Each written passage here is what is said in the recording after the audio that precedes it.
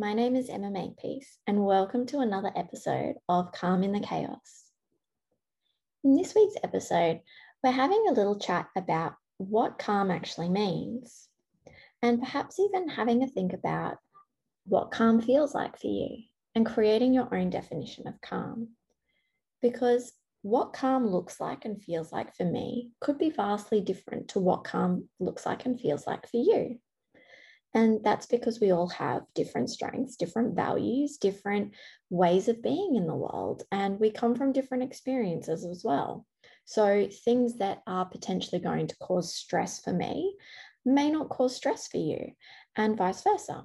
So creating a definition of what it feels like and looks like to be calm for you is really important.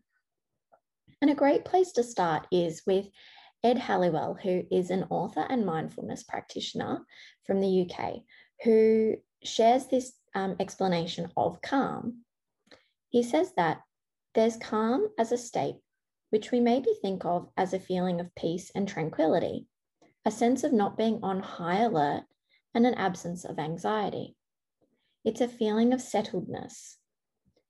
Then there's calm as a trait, the capacity to manage the inevitable difficulties of being alive. It's important to recognize life as being difficult, as well as having many joys potentially.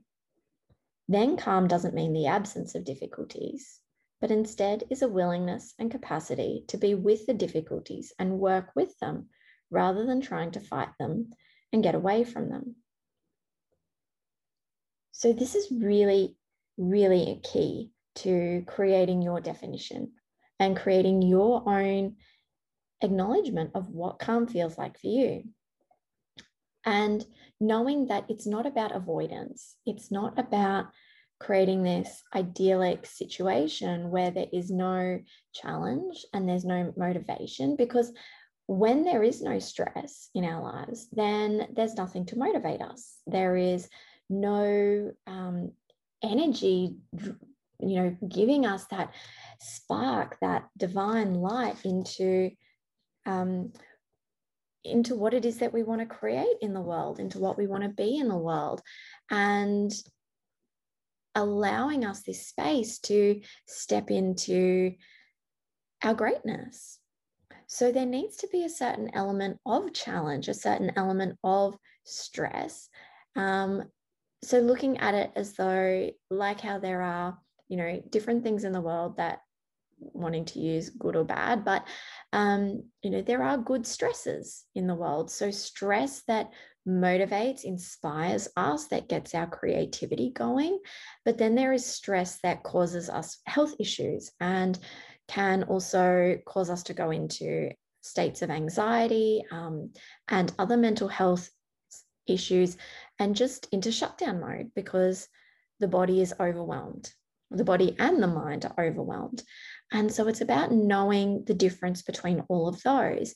And that's where I say it's going to be different for everybody. So defining your own area of, or that point, that tipping point of what is calm for you. Where does it go from being a really positive stress that creates action and inspires you and allows growth, to being a stress that's really detrimental to your health and pushing you into burnout and overwhelm? So that's where I would like for you just to take a moment, maybe connect into your breath, and just think about, what does calm feel like for you?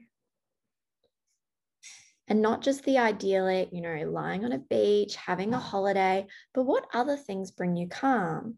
And how do those moments support you to move through challenges so that you can face them rather than avoiding them? What are the tools that you have available to you to support you to not fall into a space of overwhelm and burnout, but instead finding that balance between being completely calm, where in that first instance where there is no motivation to do anything, and getting to a point where you are then in the absolute chaos of everything and just taking everything that's happening around you on board and it impacting on your overall health and well-being. So I would love for you to share how that's resonated with you, or what maybe this has inspired, or just insights that you've gained from this little look into what calm means for you in your life. And I look forward to seeing you or hearing from you again next episode of Calm in the Chaos.